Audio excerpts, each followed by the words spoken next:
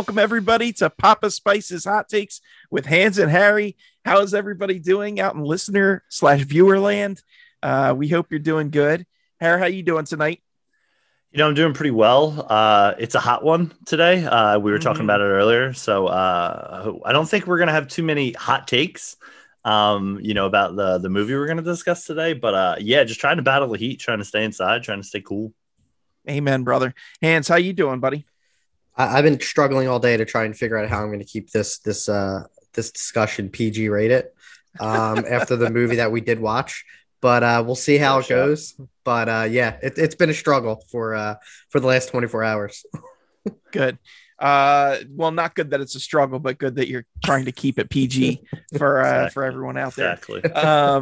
As for me, I know it's a little off topic. Our topic for tonight, by the way, is the Suicide Squad. But I actually have been catching up on some TV shows real quick that you guys have mentioned. Had to beat you down about. Yeah, one of them definitely, which was Ted Lasso, which I thought is it's so weird because I want to say like the show is perfectly fine. I think maybe it's getting a little overhyped. But the thing that is kind of magical about it for me is that just like the characters in the show, I find that the more that I watch it, the more charmed I am by it and by Ted. Like he really does grow on you. Yeah, absolutely. So it's kind of interesting sharing that with the characters on the TV show. Are you caught up all the way, or are you still plowing through? Oh, yeah, wow. I binged it in 2 days. So. It is a quick binge. Yes. Me and the wife did the same thing. And then Mythic Quest, which I know you recommended, Hans. So I started watching that. I'm only like 4 episodes in. I don't like it as much as Ted Lasso, but I do enjoy it. I think it's pretty good. And I think Pootie Shoe by far is a bigger villain than Jamie Tart. So there's that. No, it's with Ted Lasso. Like I jumped on. I did the same thing where I binge watched the first season before the second season came out, and I thought like it has a lot of heart to it. Where like it's not necessarily like some of my favorite parts aren't necessarily where like it's a comedy. It's got some really nice moments in it, and same with Mythic Quest, where it kind of the second season. I don't think it focuses too much on the comedy, but there are a lot of like serious, like it's kind of like in that formula of Ted Lasso, like more of a workplace comedy. But I think for Apple, like I said, I'm on a roll with like knocking out like Apple's content. Like they have so much good stuff, and Ted Lasso, I jumped on the train like very very late, like a day before the second season started. So I was glad I did. I love that show. For sure. Well, if anybody out there wants to check either of these out, check them out. It's on Apple TV. If you have a PS5, you can actually get 6 months free, which is what I did. I signed up for a free trial. But that's not why we're here tonight. We are here tonight to talk about a different kind of movie with heart also, and that is the Suicide Squad. Surprise, we're doing the 2016 version. Yes, not quite the 2016 version. We're doing the brand new 2021. So warning, as always, there's spoilers on this show. Here there be spoilers. So we're gonna kick it off. We'll kind of go, with some points that we saw in the movie, and then highlights and lowlights, all that good stuff. So the movie kicks off with a Johnny Cash song, which is always a good start. Like you want to get me to buy in, I'm there. But I will say, overall, I didn't think the soundtrack was like as iconic as Guardians of the Galaxy 1 or 2, or even the first Suicide Squad. Like it starts off really strong with that Johnny Cash song, and then the rest of the soundtrack it doesn't follow up with stuff that's as heavy hitting or as iconic, I guess, or epic as the other stuff, those other James Gunn and David Ayer projects. Yeah. Which is, and it's interesting with the David Ayer one because a lot of that stuff, the songs he was forced to put in. But yeah, I don't know. Did you guys have any thoughts on the Johnny Cash intro or any of the soundtrack? I thought the soundtrack was a little weak compared to like, some of these superhero movies that have like really great soundtracks like Guardians. I was excited that the Decemberists, which is one of my favorite bands, was included in the intro for Bloodsport in the jail. I love that song. It was very like I think like when you watch it with subtitles, a lot of it says like indie pop, and it's like indie pop music plays. So I think they kind of took a different route than like, Guardians goes more like 80s and 90s kind of rock. And I honestly I don't even remember any music from the Air one. I don't remember much from that movie. Like I think I've only watched it once or twice, so I can't really comment on the soundtrack. It does feel like the way the music is utilized, that it's a Gunn, like it's how like Gunn kind of makes his movies, but it wasn't as strong as his other ones. But I enjoyed it for being that fan of like that indie pop. So it was good for me, but not as strong as the other movies he's done. Like I still think they like Guardians 1, it has one of the best like movie soundtracks like ever. So it's very, very hard to top those. Sure. Hair.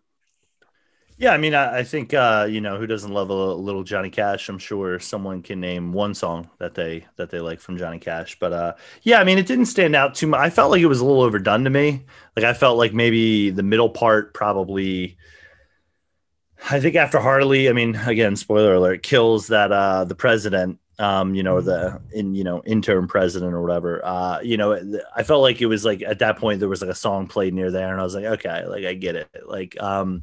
But yeah, I mean, obviously, we talked a little bit about it. Guardians, class A, class S tier, movie for as far as soundtracks. But, I would say, I don't know. For me, it didn't really stand out to me, with the soundtrack. But that shouldn't let this color your opinion of the movie, because as you'll see, it is absolutely a fantastic film. So I thought, this is just a little nitpick, but I thought it was interesting because Waller says to Savant in the beginning when she's, I don't know, inducting him into the Suicide Squad or whatever, the deal, but then he gets his first explosive. So it's like, well, how would he know the deal? Is that just prison scuttlebutt, or has he been on Task Force X before? I'm not sure. So I have a feeling it's just like the reputation that they have, because I mean, like this picks off like I don't know how many years after the first one, and they probably like word got around that like 7 or 8 like prisoners got a chance to like reduce their sentence. So I have a feeling this Task Force X, it's been going on for a while, and it has that reputation of just like, if Waller's coming at your cell, then you're getting called up. Yeah, I was gonna say, I feel like we've all worked with someone where it's like, like here they come, and I feel like Waller's that person. Yeah, it's like, oh no, we know what she's here for. So fair point. I thought it was hilarious that there was a Deadpool for the Suicide Squad. They were actually taking bets on who was going to make it out of the mission, and that was Waller and her team. So that was a pretty interesting take. Go ahead. I was gonna say, I felt like, talking about, just because we're talking about the backroom staff, that was a really funny moment. But I honestly wish there would have been a little bit more of that. Like I think it was a good mix of like jumping into the back room. But I'll get to a point when we talk about Suicide Squad B, or the Decoy Squad. But yeah, there was something I think they could have did a little different there with that. Mm-hmm. How did you feel about the support characters that I guess Waller had surrounding her? Because I really like Steve Agee. Both as a comedian and in the movie, I thought he was good in that role. I don't know. Do you guys think that they were appropriately cast, or they could have done better? I feel like I'm not familiar enough with them, which was kind of part of my issue. Like I kind of would have wished that like Pete Davidson's character would have been like one of the people in the back room, like some kind of computer nerd who's like I kind of wish they would have taken a little bit more of that and not wasted them in the first, again, spoiler alert, 20 minutes of the movie. My wife turned to me today and she's like, "You didn't tell me Pete Davidson was in this movie." And I was like, "Yeah." And I was like, she was like, "Why didn't you say that?" And like making this big deal about like, "Hey, why wasn't he in this movie?" And I was like, "Well, do you want me to spoil it for you?" And she's like, "Okay, go ahead." And I was like, "Yeah, he's gone in the first 15-20 minutes. Like that's it for him." So like I would have been interested to see, like, because I feel as though one of my gripes for the movie is like I don't like get the Amanda Waller character like for this one. Like I felt like it was just a friendly reminder, and I get it. You know, I know she's probably in the comics, and you know it's a familiar face, but like I wish they would have taken a different track with like the back room or like the, you know, the leaders of the Suicide Squad and how it works. So I wish they would have put a little bit more time, kind of similar to Cabin in the Woods. Like when they kind of, you know, spoiler alert if you haven't seen that, they kind of reveal there's people behind the scenes for that. And it's like some known faces that, you know, and it's like, oh, this is a little bit more humorous. So that was my big take on that for it. Hans, how do you feel about the support characters Waller has surrounding her? I liked her team. Like, and I liked what's his name, Steve Agee got like double role in this one for being on set King Shark. So I think that was pretty cool. But I was glad to see like her back because I was looking at more like of the supporting cast that they have like with it, and I feel like that's why they brought in like even within the Suicide Squad like Captain Boomerang, he was back. I think they wanted to try and reconnect to let people know like the kind of like the first like couple minutes, it's kind of like I think it's like a 2 throwaway sentence. They sum up the whole first movie in a matter of like a sentence. They're like, "This is the deal. You get 10 years off your life." Blah blah blah blah blah. So, and I think like having those supporting characters like Waller, Captain Boomerang, I think the decoy squad, I guess as we can call them. I think the casting on those was great. I didn't know half of them, but I mean like Pete Davidson, you know, Michael Rooker, you know, and I think and if I'm correct, Nathan Fillion was TDK, which I thought was cool, but I you know, they weren't in there long, so I thought it was a cool little I've put this in my notes, like I think this is probably one of the best intros to a movie, like in the first 10 minutes, and I think the supporting cast helps a lot, especially like Pete Davidson's character, where he's just so like bent out of shape and so like I don't want to say like neurotic, but then like when he's like basically like I had a feeling like if anyone was going to be like kind of a like backstab the group, it would be Pete Davidson. Like that was like my own like kind of bet I had going on. But it was cool. Like I think all their characters fit, like their personalities like kind of fit the roles that they were in. But again, they weren't like main characters, so I think they were used like very appropriately. Yeah. So, you know, you guys talked about Pete Davidson. You know, he had a couple lines in the helicopter scene. I was just that whole scene in particular, I was dying at. I thought it was hysterical. But Pete Davidson, he talk about maximizing your minutes. I mean, he's not in the movie long, but he definitely leaves an impression. And I absolutely wanted more Blackguard after this. But like you guys said, I mean, all of that decoy squad, they were fantastic. You know, TDK, the detachable kid. What does TDK stand for? Well, that's my name. Savant, you know, Michael Rooker, like you said, and Weasel. I need a 15-minute like live action short of just like what happens to Weasel after this movie, because that was fantastic. He was hilarious. And I think one of the funny things too with it got me worried like that first like with the decoy squad is when they put Harley and Flag on it. I got really nervous because I'm like, they better not kill. Like I know Harley because she's in other like parts with Bloodsport, and I'm like, they better not like kill these two off because I think like that. But I mean, one of them they don't. But I just got like really nervous where I'm like, oh man, like this is all. The whole trailer was just like basically just a show, and luckily they made it out. So, Harry, thoughts on that? Yeah, I mean, I got a little hot take. Like, I didn't really care for Weasel. I thought it was funny in the helicopter, and I thought it was funny, you know, when he jumps out, and they're kind of like, did no one get the notes that he can't swim? I thought that was really funny because we were talking a little bit about that. But other than that, like when the end credit scene comes up and it's like him for one of them, and it's like, I don't really care. Like, sure, like. But I think there could be, you know, a funny 15-minute short, not centered around him, but him kind of walking around and maybe seeing the carnage after, being like, you know, with his maybe eating some kids. Voice. Yeah, maybe just nibbling, just taking little nibbles. But yeah, no, that was my thoughts on Weasel. Hot take, maybe if people love Weasel. So, Hans, you kind of touched on this, but interesting to me that Waller chose to put like Flag and Quinn on Squad A, the decoy squad, seeing that their whole purpose was to get annihilated, and just provide a diversion. So that was kind of interesting on her part. I will say, I think she put Flag on the first squad because later on in the movie, when Peacemaker, like, he's the backup plan for like making sure, or he's like the plan to make sure that the plans don't get, or the video or whatever it was. And so like, if Flag doesn't, he isn't there, he never finds it. So, or, it never becomes a big thing. So I think that's probably why she wanted to wipe him out. Now, do I think that's galaxy brain like thinking? Yeah, because I was definitely thinking the same lines with you, Greg, where it's like, yeah, why is Flag and Quinn here if like the whole point is to like just be a distraction and get them annihilated, or to, maybe she's like, oh, I flipped a coin and like, we'll see, whatever happens. But yeah, I don't know, Chris, what were your thoughts? Yeah, there's no way that she could have known that they're going to be the two that survived.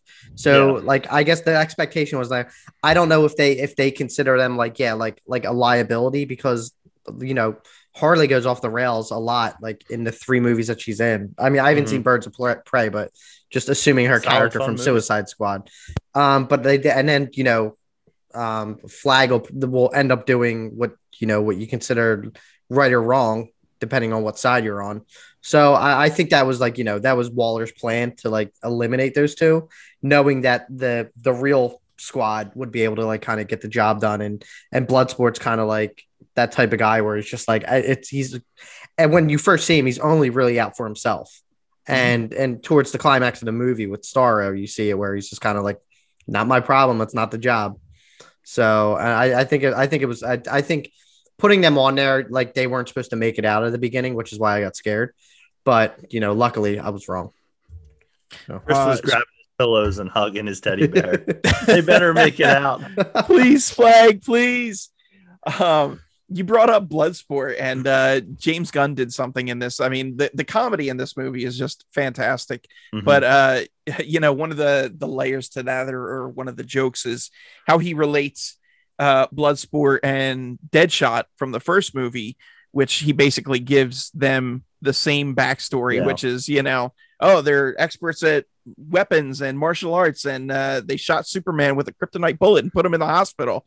And then similarly, he does the same thing with Bloodsport and Peacemaker, in that, they're experts in hand to hand, and Peacemaker was raised by his father and trained to be deadly.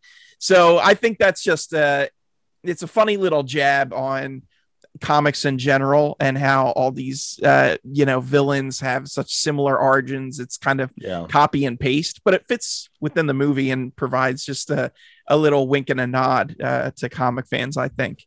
Was there anything that you guys picked up on with those origins, or anything you want to comment on?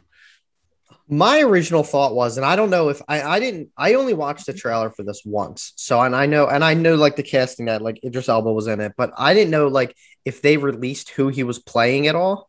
I thought for some reason they just recast Will Smith and he was going to be Deadshot. And I thought that's where they were going with it. So I was and then I read a little more knowing that like Will Smith had to drop out because he was doing something else. He was going to drop out regardless. He's a flake. Well, he said he would come. He said he would come back. That's why they didn't kill. That's why they didn't like recast him. So I guess you're right. And so it was cool, but I think it's funny at the fact that like they did like basically just redo Deadshot and just basically put a different actor in there and just not call him Deadshot. But he basically is the same exact character. And it is funny with like Peacemaker when they're like going back and forth where he's just like, he's like, well, I do that too. Like you do like that. Like I think it's cool to have two of like the same character, but their personalities are like way different. Yes. Yeah. Which leads to a little bit of a little game of like one-upsmanship later on. We see that kind of pay off throughout the movie. Harley Quinn. I miss the old Harley from Suicide Squad, the 2016 movie, where she was just a psychotic. In this one, she's more comedic relief with some action thrown in. But I do appreciate that they continued the arc that she's had from Suicide Squad to Birds of Prey and now the Suicide Squad. What did you guys think about Harley in the movie? Yeah, for me, I was gonna say I felt like they kind of sidelined her in a way. And I feel like, whether that might have been, she did have her own movie just last, I guess it was 2 years ago, or however, February, I think it was, of 2019. But I felt like they kind of sidelined her by, having her get captured and like removing her from the squad. So like, but like she's always such a, like, I guess, a wild card in a way, that it kind of makes sense that she just kind of jumps in with the team and like, kind of saves the day towards the end as well and plays her part. But I felt like they kind of sidelined her a bit. And I do agree with you, Greg. I think they are kind of continuing arc, which is nice to see from them, of like doing something that's actually from DC. I mean, that way of like doing something smart and using a character that everyone loves and continuing to build on it. But yeah, I felt like she was a little sidelined, but I did love her in this movie. I mean, I thought, the scene when she shoots the president and, talks about how, like, if I ever get a boyfriend and there's red flags, like, I'm going to murder him. I thought that was really funny. But yeah, I definitely enjoyed her character as much as it was that I felt like it was kind of like pushed a little bit to the side, but it's kind of like they have to include her in a way, kind of like, I guess, like, if you haven't listened to our Justice League pod, go ahead. It's a long one. You actually have to find it on YouTube, because we broke whatever we did when we recorded it. But like they pull Superman out in like the last half, and like I didn't feel that way with Harley exactly, but I felt like they kind of like pushed her away, And again, it could have been, hey, she was only available for certain shooting dates, and a lot of other people weren't there, until maybe the end or whatever. But just speculating there. But yeah, enjoyed her. Hands.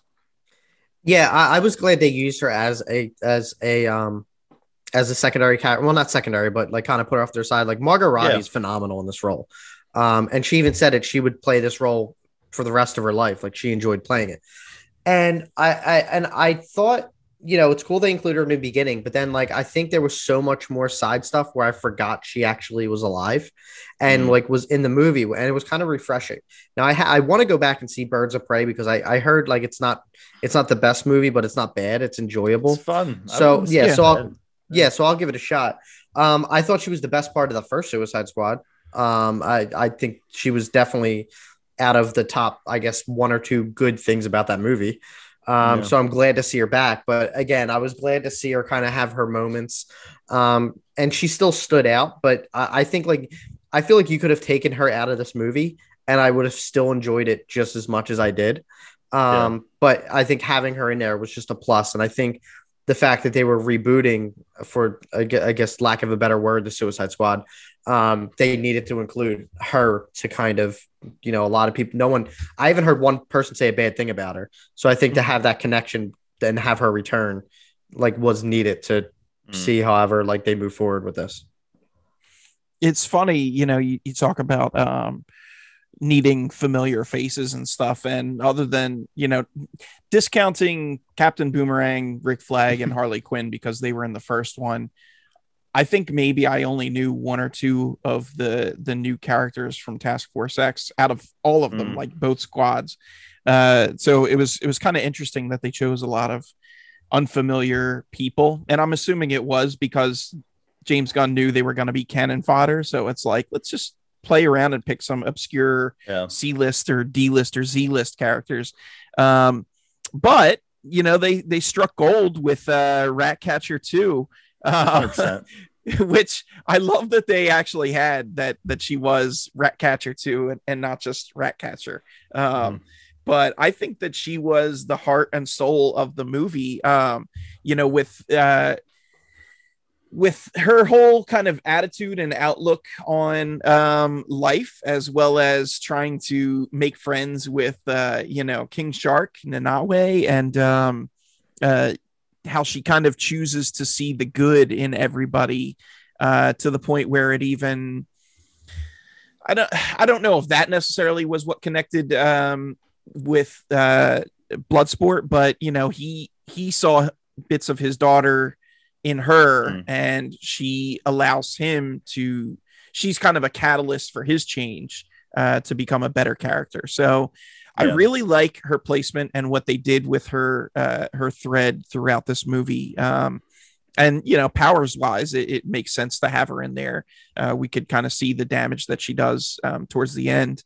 What did you guys think about Ratcatcher? Did you have any particular favorite Suicide Squad member? My favorite was Peacemaker, only because and we'll talk. I'm sure we'll talk about a little bit more later about John Cena. I think what he brought to the role. I'm not a John Cena acting fan. I'm not even a John Cena wrestling fan. But I loved him in this. It's role. Hard to see him. That's why. Yeah. But I thought he does even with Fast whatever one we just saw. Yeah, he was whatever in it, but I think he plays such a great act, kind of soldier. I don't want to say goody two shoes because he's not. He's actually the exact opposite, which I didn't know much about his character before going in. I thought he was kind of a goody two shoe, kind of always following the rules, but he's just as crude as Bloodsport for the most part, and he's he'll literally do anything to get peace, which is very contradictory. But but I think just going back to Ratcatcher, Ratcatcher 2, my favorite part of Ratcatcher 2 is her dad with the fantastic cameo of Taika Waititi, which I didn't know that was him. I had to rewind it because it threw me off for a minute. So, Marvel's kind of slowly taken over DC. But that was a cool moment. But I her powers were a little goofy, to be able to control rats. But I think they if this was David Ayer's movie, then she would have been wasted. She would have been just a kind of a character that can control an animal no one really likes, and you wouldn't get that backstory from her, and you wouldn't she wouldn't be part of those little she has some really, really good moments. And I think that was necessary, and James Gunn really understands how to give time to an ensemble team like this, as we've seen it twice with Guardians. And I think he would, if this was any other director, I think it probably would have fallen flat. But I liked how they utilized her character. You're right, she was the heart of the movie. So, Howard, what about you? Did you have a favorite? Yeah, I mean, obviously, my boy Idris stands out for me always and forever. But Ratcatcher really, really kind of stole the show for me. Similar to kind of what Greg was saying, I mean, they definitely make her the heart of the movie, but this is my big problem with DC. DC movies are usually trash for the majority, and they're usually garbage, and we usually, hate on them, and everybody talks about how they're not Marvel. And it's you don't need to be Marvel by just having a character in there who's kind and optimistic and this is, I guess I would compare it to the Flash's character in Justice League, just playing off of DC, products here, where it's yeah, that added some levity. It added some comedy, it added some lightheartedness to this brooding kind of, tough guy, thing. And it's her character was just, and her and Bloodsport have that moment, on the bus where she tells the backstory, and they kind of, have that moment of that little heart to heart. And it couldn't have been more than 5-10 minutes. And that's all you need in the movie, to kind of build, a character out. So yeah, she really stole the movie for me. She hasn't actually, the actress hasn't done much. I think her name's Natalia or Daniela Melchior. So I looked her up afterwards and I was have I seen her in anything? And she hasn't really been in anything too big. So definitely on the radar. I mean, she doesn't do much, this is one of those roles where it's she doesn't have a lot to do, but when she does it, you're just intrigued and you can kind of see the performance, stand out for you. So yeah, definitely probably my second favorite, behind obviously Bloodsport Idris. Well, I hope we do get to see more of her in other movies, because run it back. Yeah, I mean, not even as Ratcatcher 2, but just in general. I hope she gets some casting gigs off of this. Yeah, because she was definitely good. So this is just kind of a little, I don't even know, non sequitur or whatever. But when the Suicide Squad makes it to Jotunheim, and Peacemaker takes the Thinker's head and just shoves it into the retinal scan to the point where he hits his head. I'm laughing as I say it even now. I watched the movie twice, and both times I laughed for legit 2 minutes after that. to the point where my wife was like, it is not that funny. And I'm like, no, it absolutely is. So I don't know. I thought that was hysterical. And I laughed uncontrollably. But moving on to something that wasn't as funny, the Starro Lab, I thought that was really, oh man, really kind of terrifying. And, it showed the thinker as someone who was a bit more devious than I guess we had suspected up to this point. And or not even devious, but just what's the right word? Maniacal, maybe. I don't know, because you see the kind of grotesque experimentation going on there. Yeah. So that's Gunn pulling off the horror as well as the comedy and the action that we've seen. What did you guys think about that? I don't deal like I don't like first of all I don't like sea life, so starfish is like one of like it's probably the most like gentle it's probably the most like gentle sea creature. Not anymore. And now it's ruined for me. Like I've held a live starfish and I'm like, oh, this is nice, and now I see it and I'm like, this is like the only like you're gonna punt it only animal in the ocean I was not terrified of, which I am now. So but it is like it reminded me of like any kind of like slimy type character like that. The way they like the sound effects in it is like I hate it. It like drives me nuts. And it reminded me of like Gunn's other movie Slither. I don't know if you haven't seen that. I haven't, but I've heard good things. I've only made it about halfway through because like that whole like alien takeover, like little slithery things. Nah. And this is why and it kind of reminded me of that. But like when they started talking like with the starfish on their faces and like because they're being mind controlled, that like it really creeped me out. I thought, and I agree, it was terrifying to bring like put some of that like horror in there, because the movie 95% of it's comedy, like for the most part, and to throw that in there, you're like, this is like severely messed up. It got real. It got real, and now I hate starfish. Yeah. Harry, what about you? What did you think of the lab? Yeah, so for me, if anyone's seen the movie, have you guys seen the movie Life in 2017 with Jake Gyllenhaal and Ryan Reynolds? No, but I've seen the movie Life. I've seen the movie Life with Eddie Murphy and Jesus. and Martin. I've seen Lawrence. that one as well. Yeah. That's what I thought you were getting at. That's a great movie, by the way. So anyway, in that movie, it's very similar to Starro or the starfish character. It basically is the same thing. Like they're basically a team that ends up finding this thing, and so I got real bad vibes of that because that ends with like a horror ending. But I also, I mean, obviously there's the alien element of it, with the kind of being kind of sucked on the face, and there's the jaw. They kind of did like a little bit of a Jaws reference where it's like they didn't show too much of them until the very end when they bring them out and show them fully. But I like to compare it a little bit to kind of Watchmen. Like it kind of felt like a Watchmen type kind of, not villain, but like a Watchmen. When the squid like a reveal. Yeah, kind of like that. To me, where it's like, oh, is this for real? And it's like, oh shoot, like, yeah, this thing opens its side and a million of these things come out. But yeah, definitely kind of creepy. I remember sitting in the theater, like kind of having to like, shudder or to like barely look at some points especially when they were in the basement in Jotunheim, because it definitely had that element, which, this is what good movies do. They can make you laugh, one moment, make you be like, oh, the next moment, and then have this moment where you're terrified and you're like, I need to stop watching this because this is all. So yeah, really enjoyed it as much as it was awful to watch in that lab because they were doing some experiments, bro. No joke there. Yeah, pretty gruesome.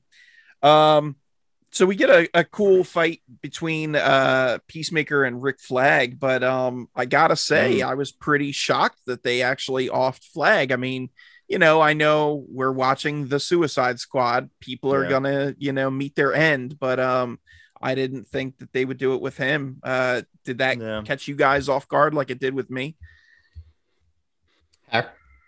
Yeah, I guess I was going to say it did surprise me, I guess, because, this is the second time we're seeing, Rick Flag. It almost could have been like, hey, he could be for lack of a better word, the flagship character that just shows up on all these missions. But I feel like Joel Kinnaman's are a dime a dozen in Hollywood, and I wouldn't be surprised if there is a Rick Flag similar to like what we were talking about with like Bloodsport and what's his face, Will Smith's character. What was it, Deadshot, right? Or Deadshot and like Peacemaker. I won't be surprised if there's a Rick Flag-esque character who like kind of takes, you know, the lead, and it's another, you know, guy, you know, that guy, or, you know, maybe even a bigger star. Leave Joel Kinnaman alone. He was in RoboCop.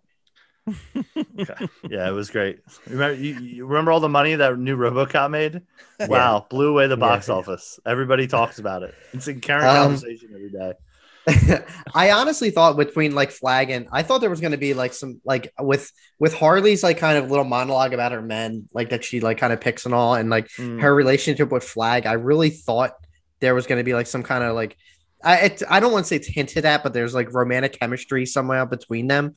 Whether or not it's just like friendship or I don't know, like, or just like some kind of like respect. But I think like the fact that like I think Harley, everyone from Harley's previous Suicide Squad is dead now. And I think like, I think she was actually like, I think that would have been cool to see her kind of have a little more reaction to like Flag's death. But Harry's right. I mean, they're eventually going to get someone to replace him, and it's going to be the same. It's going to be a running joke with these movies, whereas, you know, they just bring in whoever's hot at the time. And I'm, you know, career wise. And, you think Joel Kinnaman's career is hot right now? No, I didn't mean it like that, but I meant like, no, I just meant like, kind of like now they're going to realize if they make a second one. Like, yeah. First of all, Joel should leave him alone. He's not a bad actor. Maybe we'll get Rick Flag too. He's not a bad. I hope he's not a bad actor. I can't wait till Chris starts following Joel Kinnaman on Twitter and retweet him just to troll me. Follow me on my Joel Kinnaman podcast. Nice. So we got a freaking kaiju up in here. Starro, the big reveal, seeing him in all his glory. What did you think? I liked the design. It was, you know, pretty true to the comics. It was equal parts interesting looking and terrifying. Seeing a giant starfish squirting out many starfish and destroying buildings. I don't know. I really enjoyed it. And I liked that it was true to the comics. Hans, how did you feel about Starro? I thought it was really stupid when they announced it that was going to be a giant starfish. This was before my fear of them. They're harmless. Like, yeah, but like, how dumb is that? And I think they like showed some of it like in the trailer where I'm like, it's a starfish. Like, this is so stupid. But I think like Gunn was saying, like, if it was Gunn or someone in an interview, if he was talking about Starro or someone else, he was like, he basically Googled the worst DC villain or some of the worst DC villains and came up with, that's why he picked it, is because it's so like, it's not a big name and it's literally the easiest thing to understand. Like, it's a kaiju starfish. Like that's it. I thought the design of it was really cool.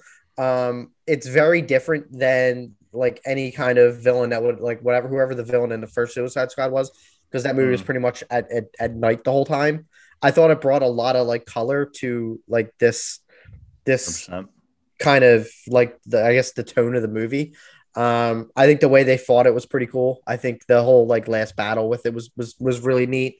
But you know, it like Harry had said, it's very Watchmen from like the comics or even from the TV show because, you know, the big villain in that is a giant squid. So I thought it was dumb. I still think it is kind of dumb, but it was used so well. Like it was done correctly. Like I didn't end the movie and say that was a stupid idea. Like I thought it was a great idea for this type of tone of a movie. To be fair, this was the villain that brought the Justice League together. It was the main villain for Justice League #1. So it's not like it is the stupidest or most obscure villain. I mean, Starro's pretty kick butt. Harry, what do you think about Starro? Yeah, but you're looking at like a villain that like if I walk, a lot of people are like retired in my neighborhood, so they probably don't know like read comics. If I go like to the mall or something and I'm surveying like 100 people, I'm like, hey, do you know who Starro is?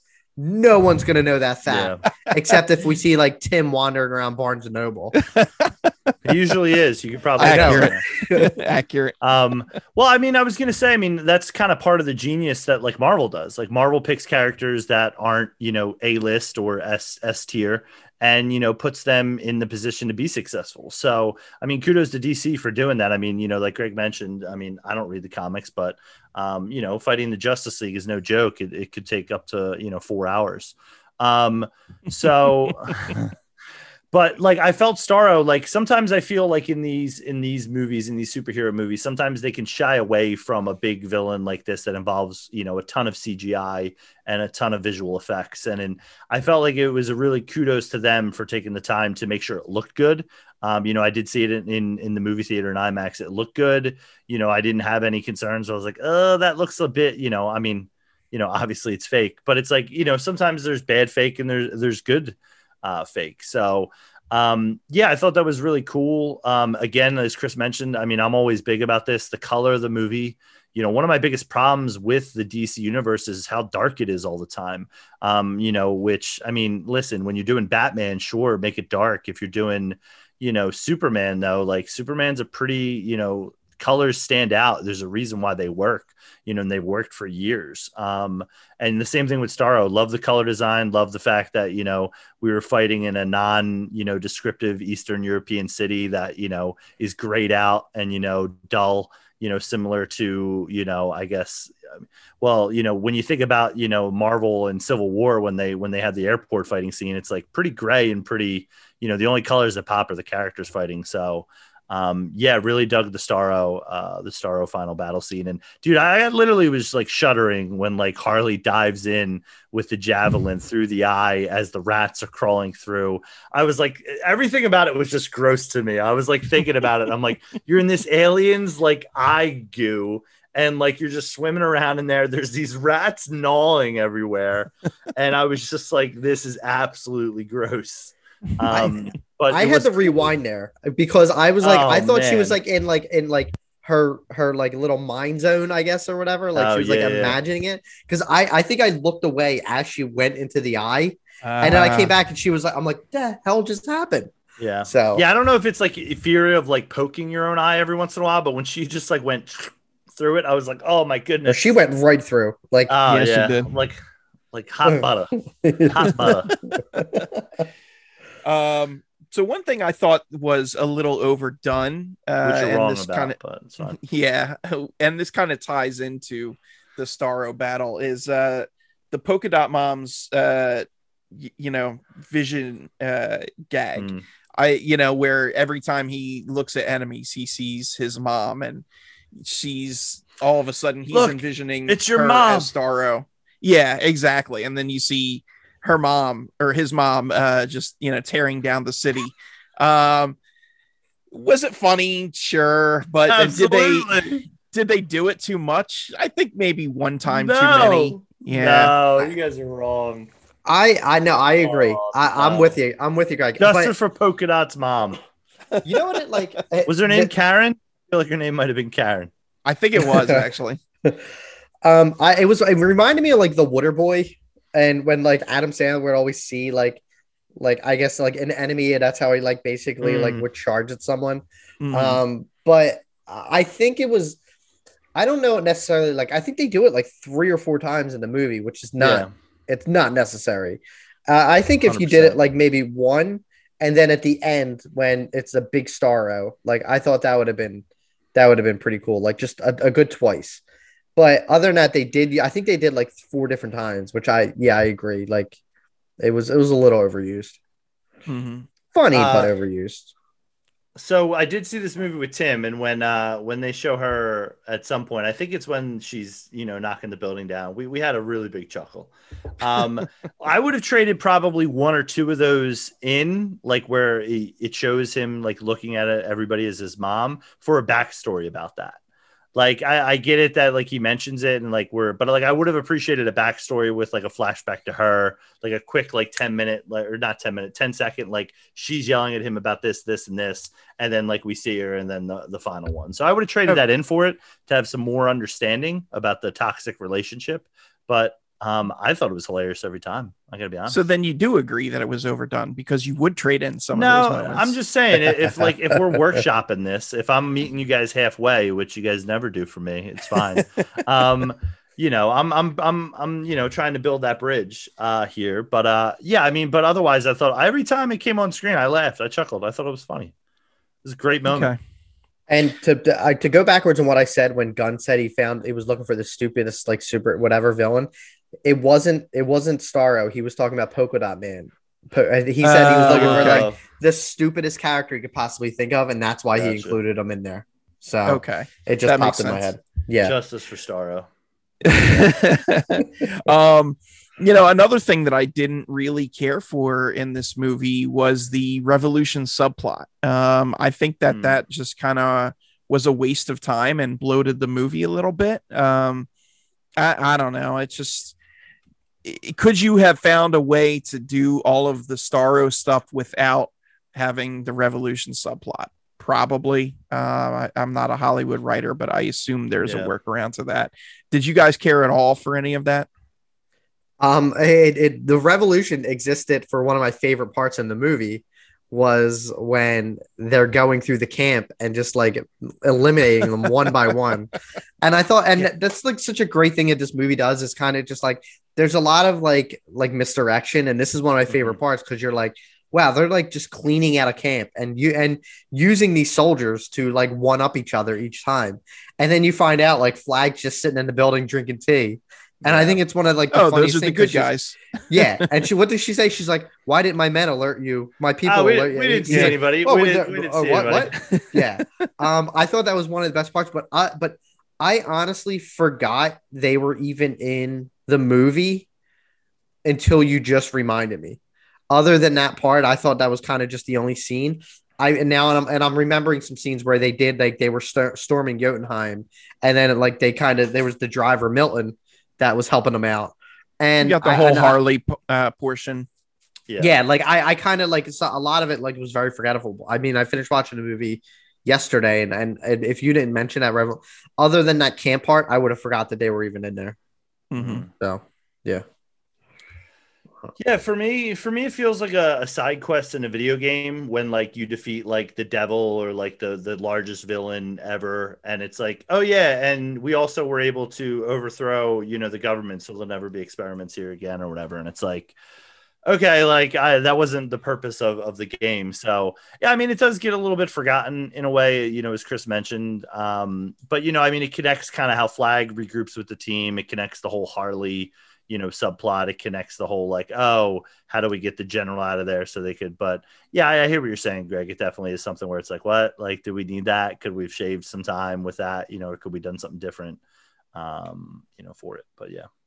Look, man, I'm getting older. Just give me a solid 90 minutes. Oh, Jesus. Yeah. Tell me about it. Or like 105, but I don't need to go the full, you know, 120, 135. That's too much. Absolutely. And I mean, I think that's, for me, that's where like I have a little bit of a problem with the movie where it's like, you probably could have cut out, like, if you just remove Harley from the movie and maybe put somebody else like in the place, like, I'm not saying that's like a good idea, but like, if you just do that and remove her, like kind of extra scenes, like you probably shave a good 25 minutes off of it with it. So, but yeah, like I don't think you need it like the bar scene. Like I think you could have done something a little more like that could have kind of got he's coming out of his home, you grab him, then yada yada. That's fine. Yeah, you could have worked it out some other way. But I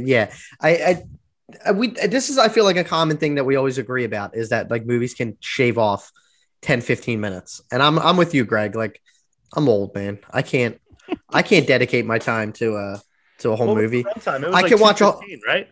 Yeah, about that. Yeah, that's too long. That's too long. But I can watch a whole season of Ted Lasso in like one day. Yeah, and that's like 35 minutes an episode.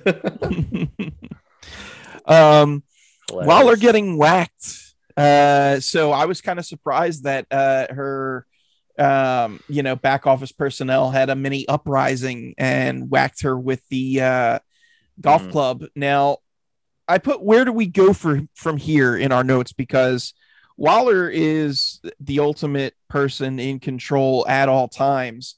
And she just had a couple of computer nerds stand up to her and take her down.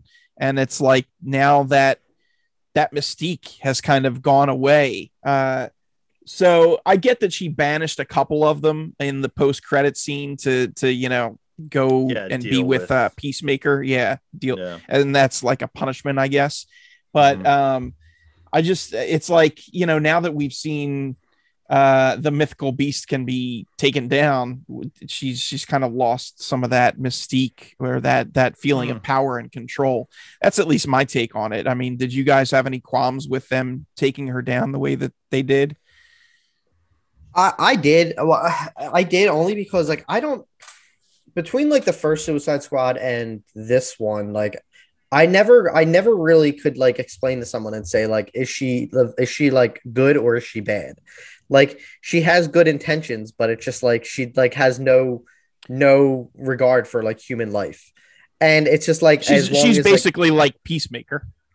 Yeah, like as long as the mission gets done, and like I always imagined her as being like kind of like more of a villain than a hero. Like, I mean, she does put these teams together, but I mean, you're supposed to root for these characters like the Suicide Squad as the movie's going on, and she's just basically like threatening them and loses her mind when they go to fight Starro. And I think like like it loses that mystique now because you're like, all right, well, she's like, what happens after that? like what do people think of her? Like who is she working for? And like did they go to her boss and say, this is what's happening, blah blah blah? Like I think the character, I don't think if they do a sequel, I don't know if they'll include her in it or if she'll be more of like a centralized villain. I don't know, but it's I think if they make another one, then she'll end up like doing like I don't want to say a villain version of Task Force X because they're all villains, but like I don't know how to like an anti version of an anti-Suicide Squad. Yeah. Yeah. So. The Life Squad. I'm trying to figure out how to like what to call that. Like, oh, like a Suicide Squad filled with bad people. And I'm like, oh, that's the point of this movie. Yeah. Harry, what do you think or feel about Amanda Waller and I mean, what happens? Yeah, the Waller thing, like I only know her from the movie. I'm not familiar with her in the comics, but obviously from the first movie you get the interpretation that she's like, this is her show, you're running by her rules or you're not doing it at all. And it was a little bit, I mean, if you want to talk about a flaw in the film, like that probably was for me where it's like she just could have killed them, or and it's just like, oh, how do we stop it? And it's like, well, just have somebody knock her out. So yeah, I mean, maybe like you're saying, like, who knows, Chris was saying, sorry, that, hey, we'll see what happens with the future movies. But I thought that did stand out a little bit as like kind of an odd, kind of plot twist where it's like, oh, they can just knock her out and like there's no repercussions, but then there's repercussions, but it's like now you just got to deal with like handicapped John Cena, who will probably be fine by the time his TV show rolls around.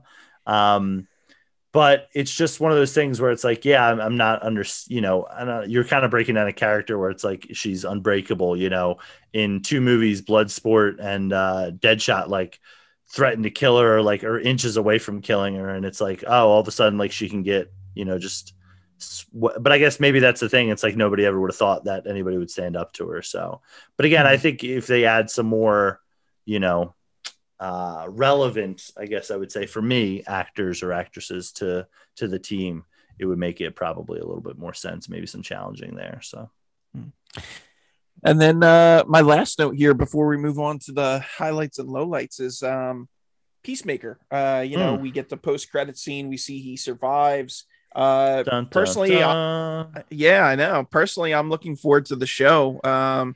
I think that Cena did an admirable job in this. The character is intriguing enough where, we could kind of see him and his exploits. I'm interested in seeing those.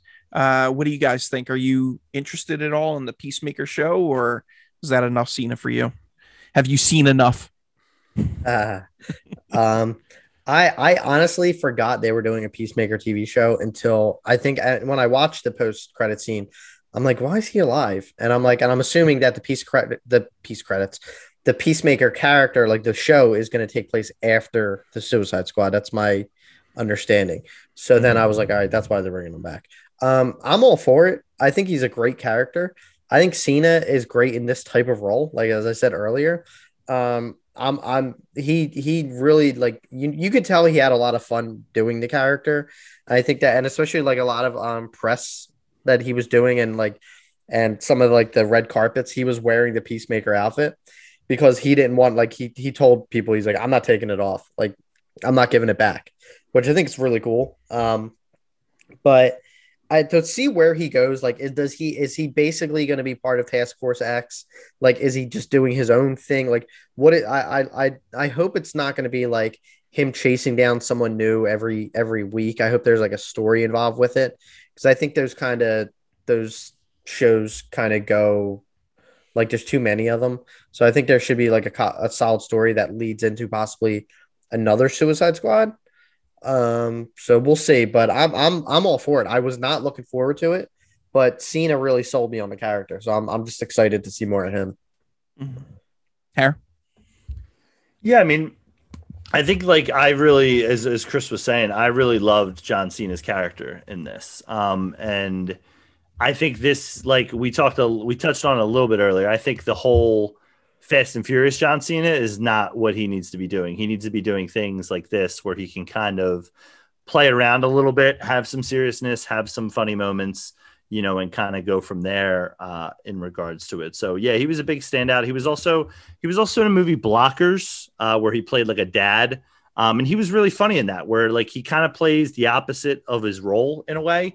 And like Peacemaker, like if you're thinking about the person, like, and this is like John Cena, like big tough guy, like, he handles his business for peace, but like there's a little bit of stupidity in like his character where, even when he fights with Flag and there's that thing, it's like, Peacemaker. I think I keep calling him Peacekeeper. I don't know why, if I'd done that. But Peacemaker. And he's like, what a joke, and it's like, yeah, you're kind of right about it. So, and with the back and forth he has with Idris Elba in the movie, I think is really good. And, like I would love to see him do more roles similar to this. It doesn't have to be, but like definitely lean into your comedy element, John Cena, because like that works for you.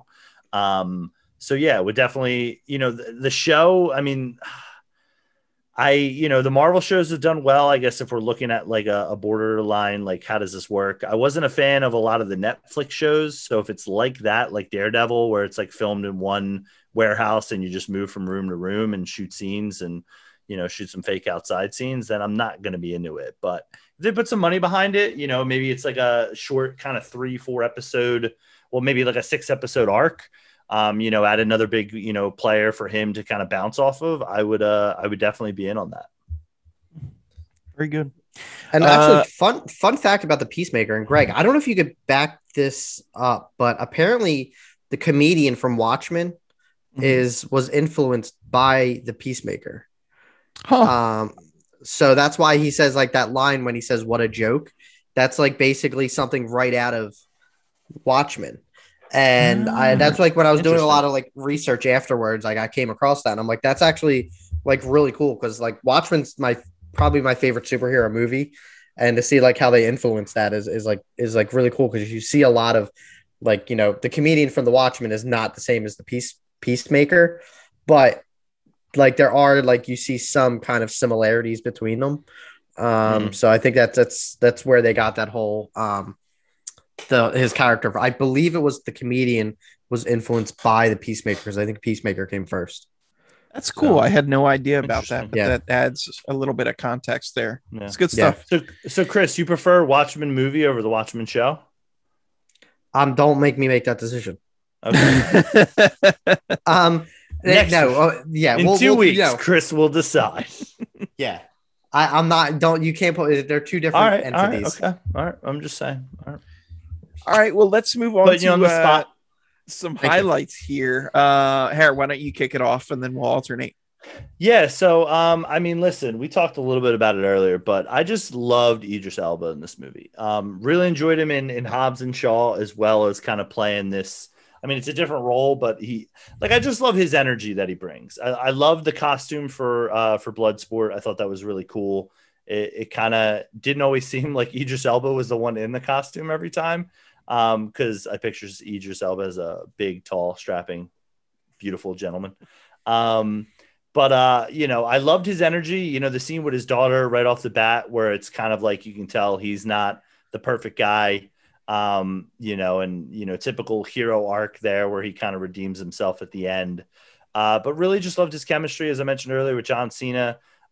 He was definitely, the highlight for me coming out of the movie, where it's like, if you're doing Suicide Squad 2, if you're doing Suicide Squad Returns, if you're doing Suicide Squad Empire Strikes Back, like, he needs to be cast in the movie. Give him whatever he wants. But I think, like, that for me, like, to be on board with the next one, like, he's got to be a part of it. Can you see Idris and Will coexisting in a movie, or Absolutely would you want not. to see Listen, I hinted at it earlier. Will Smith is a snake and a coward. He was not going to be in this movie. He can say all he wants about he wanted to return in the role. That's just what you say when, like, hey, I can't come to your party. Sorry, like, I would love to, but I have this other party event that I have to go to. No, you're just being nice. Like, he was going to be cast in Django, and then Jamie Foxx took it because Will Smith decided it was too, he didn't want to do it or whatever it is. Like, now listen, do I think he's a good actor? Yes, absolutely. But when it comes to, like, challenging himself, and it's like that's where he has the problems. He's like, every role you watch him in, it's like, oh, look, Will Smith as, Pursuit of Happiness. Will Smith is, I even forget the guy's name, but it's like, oh yeah, look, you're basically watching Will Smith. I think we might have talked about it on another episode, but it's like, yeah, I don't think if he's not in the universe again, that's fine with me. If he wants to, hide and go away, that's fine. Wow. That's fine. Sorry, rant over. Sorry, man. You went a coward. You went really off the rails. Listen, just challenge yourself, Will Smith. Sure, you like. I'm very excited for his upcoming movie. I think where he plays the Williams sisters. For those who aren't familiar in tennis, he plays their dad. Definitely, probably going to be up for Oscar contention in there, and he definitely does good in those roles. But like challenge it a little bit, Will. I was really excited. Like, part of the reason I saw the first Suicide Squad, because I was like, wow, look at Will Smith. He's doing something that he's challenging himself. I would just like to say, Mr. Smith, I am a fan. And if you want to come on the show and debate Harry, by all means. Listen, you can absolutely come on the show and debate with us. Yeah, rep that Philadelphia hometown, baby. Listen, I love Bad Boys. I think we've talked about Independence Day. Like, I love Will Smith as but that's what I'm watching. I'm watching Will Smith be, Mike Lowry or like whoever. Like, it's just he doesn't have a lot of range to me. He doesn't have a lot of range. So you don't want to mixing it up with Idris. I mean, listen, if he wants to, that'll be a dope movie, and I'll definitely go see it. And would be. Well, that was excited. my question in the first place, and you're like, but no. Listen, because I feel like if you're saying Will Smith is coming back, Idris isn't going to be a part of it. Like, I feel like no, I'm saying like a movie with both of them coexisting. Yeah, I would watch it, but like Idris is my guy, so ride for Idris. That's fine. He's there. He's at the party. They both are. Are we talking about like another Suicide Squad with their characters, or just another movie with them? No. Let's say it's another Suicide Squad, and they have Bloodsport and Deadshot. Yeah, I'm all for that. I think that wouldn't happen, but if you're putting, I don't think it will either. But yeah, I guess I'll see it. You convinced me. I'll swipe my card.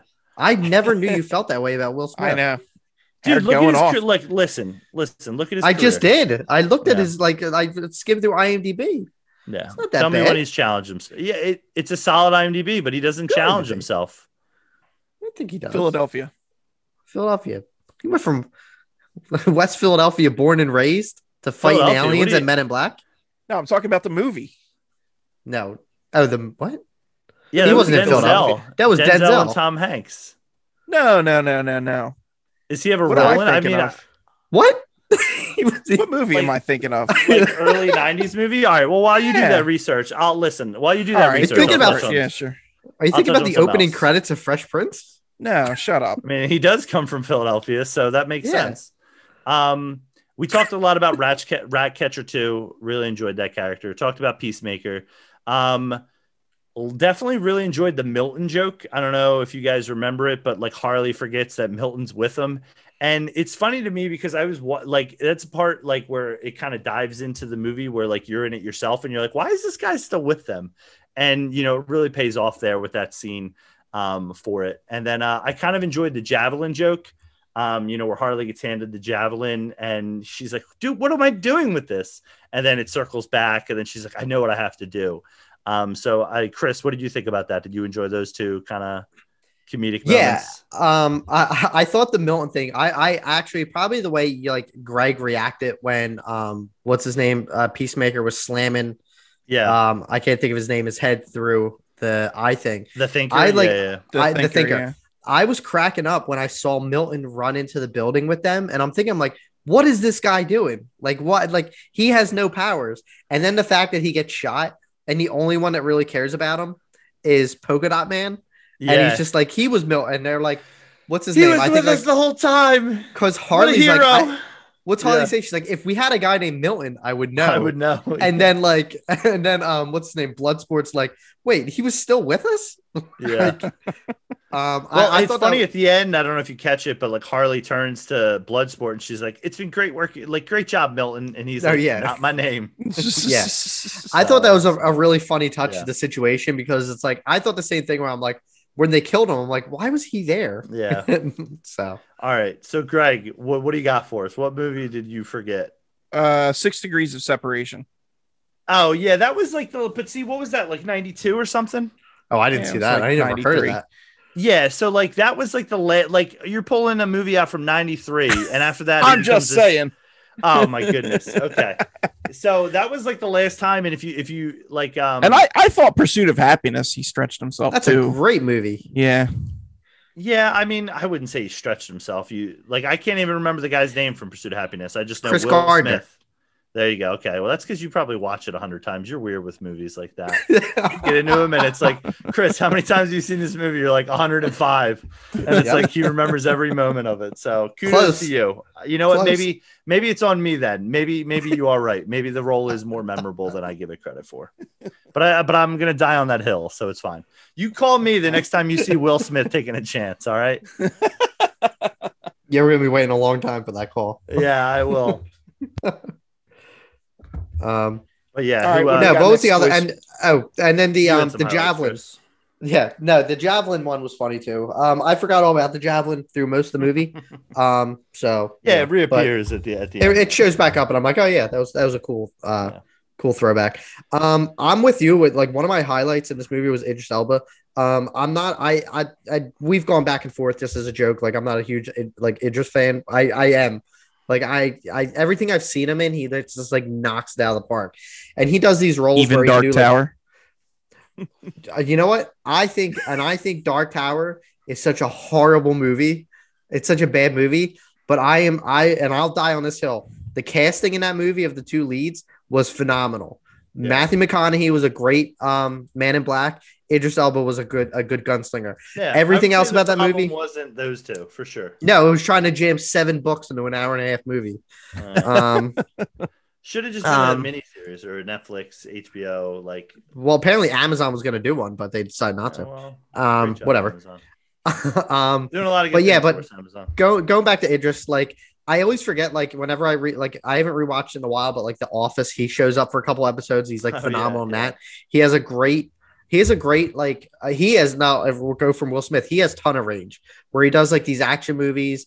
He does, what did I watch in the past couple weeks? Molly's Game with him in it. He's great in that. He's going to be Knuckles in Sonic 2, which is phenomenal. I don't know how that's going to work. I have no idea, but he's going to make it work. Like, I'm excited to watch the first Sonic now.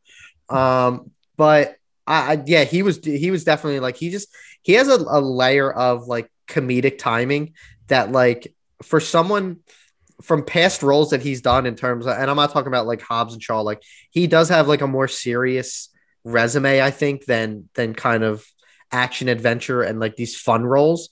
Like, he has like excellent comedic timing, and I think the way like people love working with him. I think a lot of people were saying like they joined up on the movie just so they could work with him, which says a lot like nowadays, in terms of like wanting to work with actors.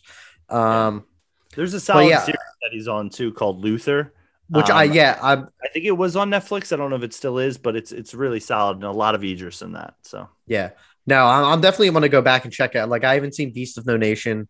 I think there was a couple other things I missed from him that like I think he would make a phenomenal Bond. I don't know, like, depending on how the short list. Yeah, if they'll go that way. If you guys haven't seen The Mountain Between Us with him and Kate Winslet. That was a fantastic movie as well. Is that with like that they were good in like a plane crash and they're like surviving on a mountain together? Yep.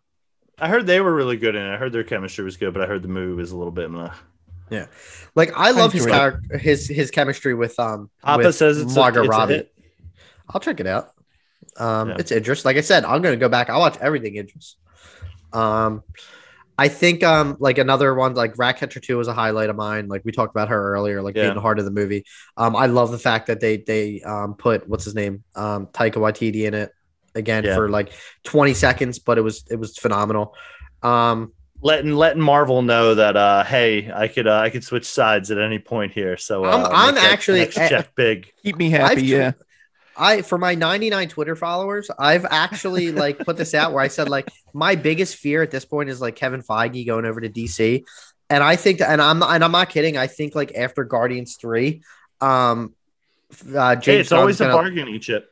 Gunn's gonna leave Marvel and go to DC and like do the suit. Like I think I could see him doing like taking over the reins of like the Justice League and all, which after like the Suicide Squad, and if he does a sequel and it's just as well, like I'm all for. Like I just I that keeps me up at night now with Starfish.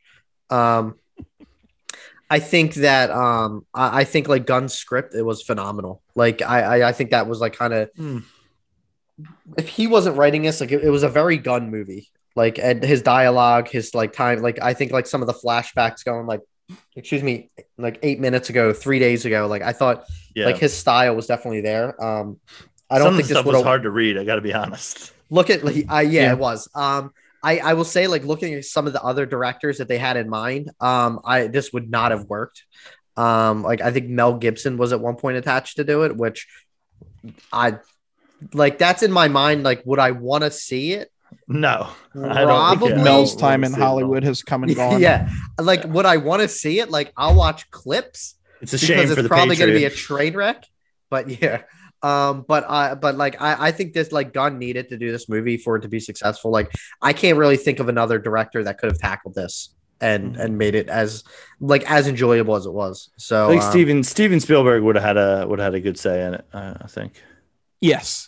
The master. I'm busting Chris's chops. I'm busting chops. Dude, if Spielberg ever directed a DC movie, like that would be the most amazing thing ever. Yeah, that would make like $2 billion opening weekend. Yeah. What's Cameron up to? Is he wanna do a Superman movie? He's making both of those guys have predicted the doom of the superhero genre. So I think they're out on superhero movies. I think so too. Yeah. Meanwhile, Cameron's making 48 next Avatar movies. Dude, he can keep making them. If they look anything like the way they look in the way I felt in 2009. Well, it felt like it felt like a 12 years ago. That's what it was. It was a game changer. And if they make another ride like that ride, like absolutely, I'm 100% in, baby. Let's do it. I just don't want to wait until I'm 50 to see the next sequel. Like, come on. Howard, what other highlights you have? You know what? I just pictured Greg as the meme where the grandma's kind of being moved along. I picture his daughter Aria being like, "Sure, that movie came out in 2009, Dad. Okay." I'm convinced that these movies are not going to like ever be released. Like at least the second one. The second one's in post production. We're not going to get a. They got to get them out out of the ocean after filming them. Yeah. That's the problem. So I didn't really have any other highlights. Just some, touch base a little bit more. Well, one highlight I just wanted to touch base on really quick was I loved how bright and fun the movie was. Scored it 4 out of 5 stars on my Letterboxd. Really enjoyed it. Enjoyed it more. I think we've talked a couple movies lately. Really enjoyed it more than Black Widow. Obviously more than Fast and the Furious. So it was definitely on the higher end. And I mean, if we want to talk DC universe, definitely one of probably jumps into the easy top 5. For DC movies, maybe even top 3. Don't want to throw that to you guys to see what your thoughts are, but yeah. And then the only other low light I think I had was, I mean, I know you mentioned it earlier, Chris, and I'm not challenging you on it, but I didn't really love the Decoy Squad as much. I wish they would have taken some of the characters who they cast for Decoy Squad, put him in the operations room and kind of mixed it up a little bit with how important these heroes were. So I guess in that element, you don't really have the big bang of like Pete Davidson getting his face shot off, or some of the other things. But I think it would have been better to have some of those actors kind of still be in the universe to kind of continue. But then you get into, hey, I'm paying Pete Davidson, a bunch of money to sit in a room for 2 days and shoot his scenes,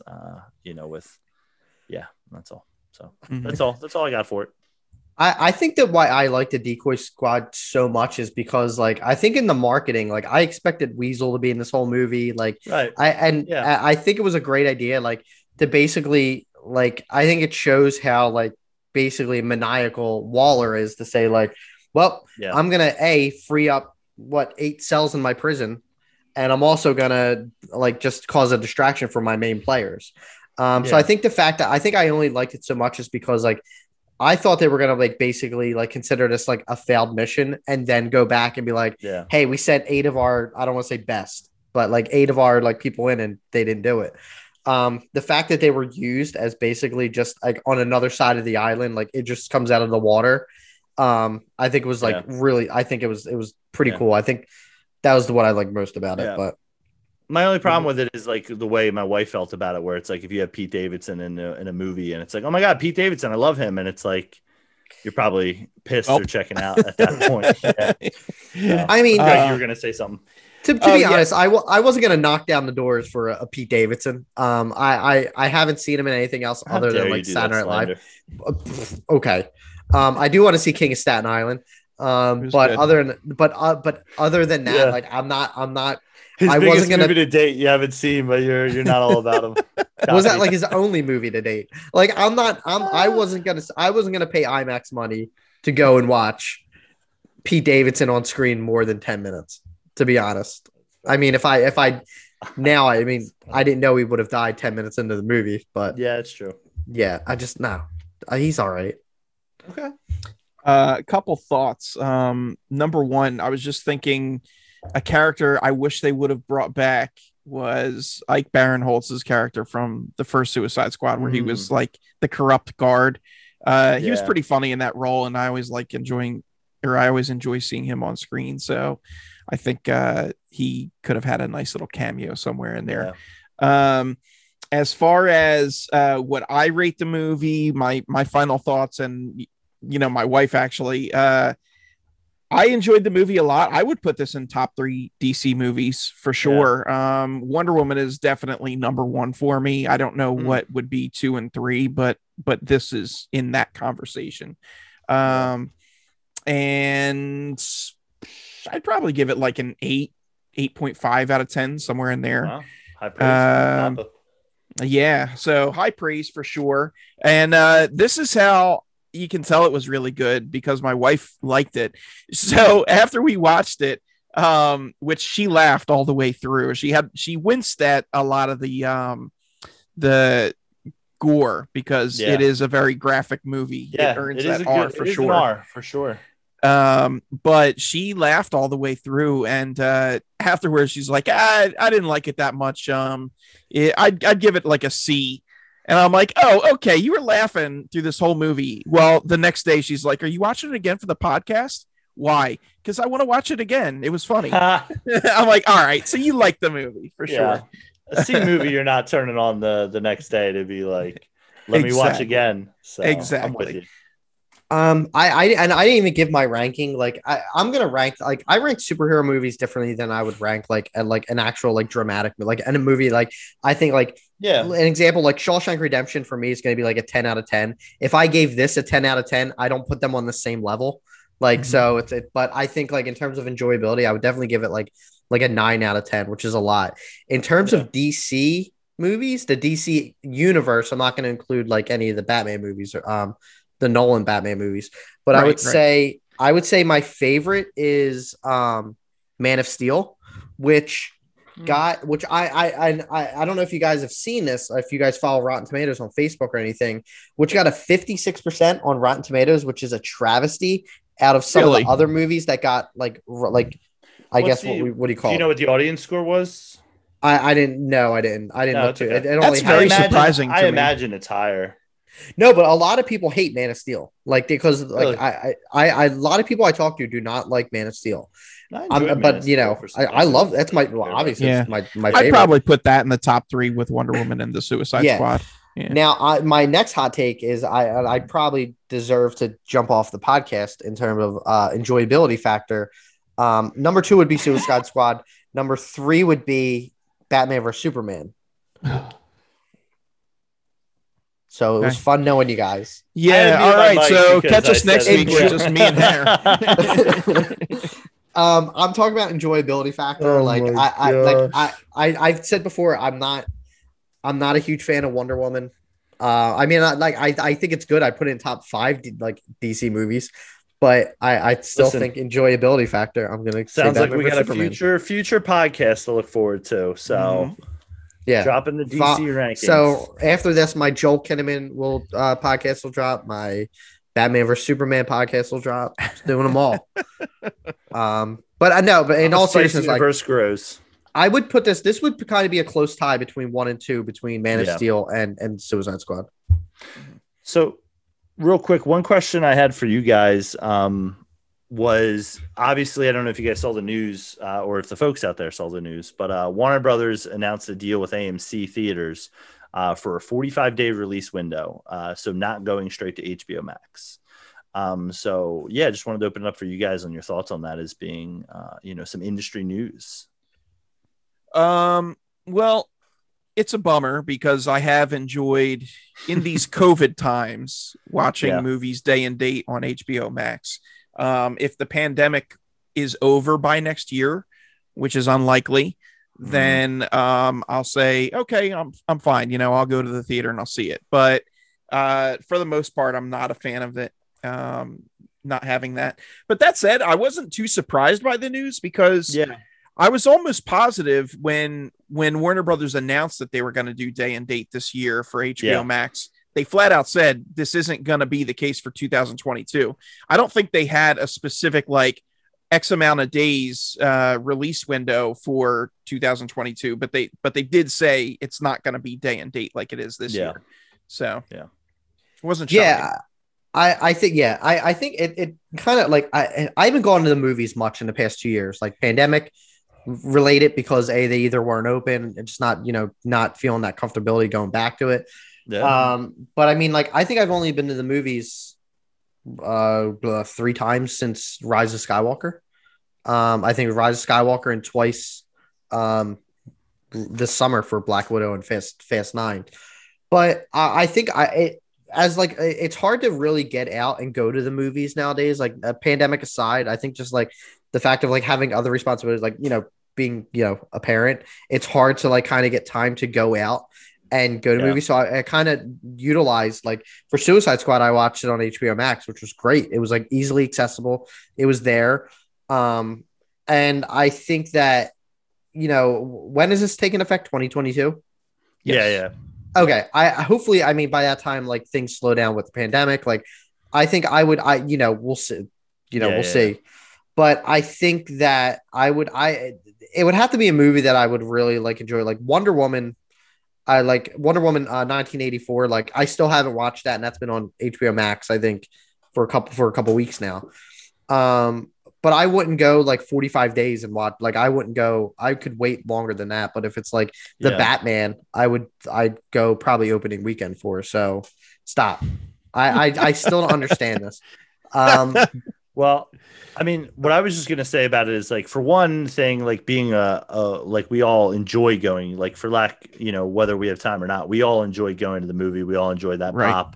We all enjoy that, not soda, just the pop that you hear in a theater when something great happens. Or scary. I love soda. Well, who doesn't? It's a vice. But like, as far as it is, like, what I really enjoyed about them releasing it same day as the theater is like, I don't have to worry if you're moving this movie. I don't have to worry about if you are, going to postpone it 2 weeks. Like, you have the date set where I can have access to it, through HBO Max. So, and listen, I definitely enjoy, before we get on, listening, with closed captionings, as we've talked about on our previous pod.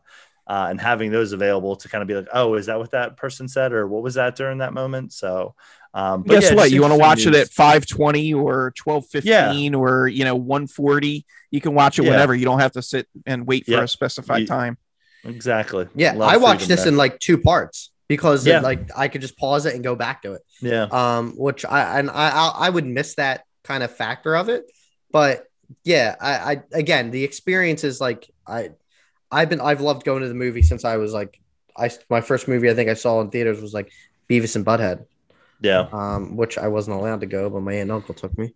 But I think yeah, but since that, like I agree. Like I would miss that. Like I would have to feel comfortable to go back, and I'm hoping I'm hoping that like things kind of start calming down when that kind of has an effect. Like there's still going to be movies that I'm going to want to see in theaters, like Dune, the Batman, the Matrix, the 4th Matrix movie. Like those are just a few examples. Spider-Man, like the Marvel movies that I'll want to see in theaters. And if that's an option, that would always be my first option. But like Suicide Squad, like I was kind of a little hesitant going into it. So I kind of felt fine watching it on my TV. And like the same with like if I watch Wonder Woman 1984, like when I get around to watching that, like same thing. But it doesn't affect me as much where like I kind of had a feeling that this whole like the HBO Max thing wouldn't be permanent because it's just a terrible, an awful business move in the long run.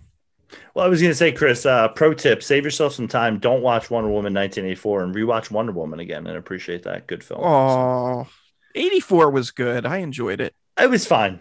Absolutely. Doesn't 84 have... It's like 2 hours and 45 minutes. Who's Cheetah and Maxwell Lord. There's 4 villains in that. Good luck. Yeah, who's Maxwell Lord? I forget who plays him. Pedro Pascal, homie. Yes. You serious? You ain't on the Pedro Pascal train? Dude, I didn't see the movie. Get on your Narcos binge. He's got that right in queue behind Captain Marvel. Exactly. I actually was. Listen, you talk about long movies. Wonder Woman 1984 is like 2:45 almost. Yeah, I know. Then I need a week to watch that. That's a solid Monday to Friday. Like before I go to bed, I'll watch a half hour here, and then I'll be done by Friday. Yeah. All right. Well, I think that's our signal to wrap things up here. We are done with our Suicide Squad review. Everybody go see it, The Suicide Squad, when you can. Any final thoughts or anything for the peeps here? Yeah, just thanks for listening. I hope you guys get a chance to hopefully watch the movie. Let us know your thoughts on, DC Universe. Make sure Chris has another female strong superhero that he needs to watch their movie for, and remind him about that. Yeah, we're good. Hans, anything for the peeps? No, thank you for listening. Again, leave your comments, anything that we might have missed. I know there were a few characters we didn't dive too much into with Suicide Squad, but if you're listening, you probably watched the movie already. If you didn't watch it and you're just listening for fun, go out and watch it. Support this movie. I think that one of the biggest things is with the grossing in theaters, I think largely because of the pandemic, it did not get, as much love that it should have gotten. So yeah, definitely watch Suicide Squad. And make sure you don't mix it up with David Ayer's version. Yeah, for sure. As these guys mentioned, make sure you like, share, comment, subscribe. Let us know who your favorite character from the Suicide Squad was. Let us know who you'd like to see in another Suicide Squad sequel. If there's any Z-list villains or heroes that you think would be fun. But other than that, thank you guys for tuning in as always, and make sure you live spicy. Spicy.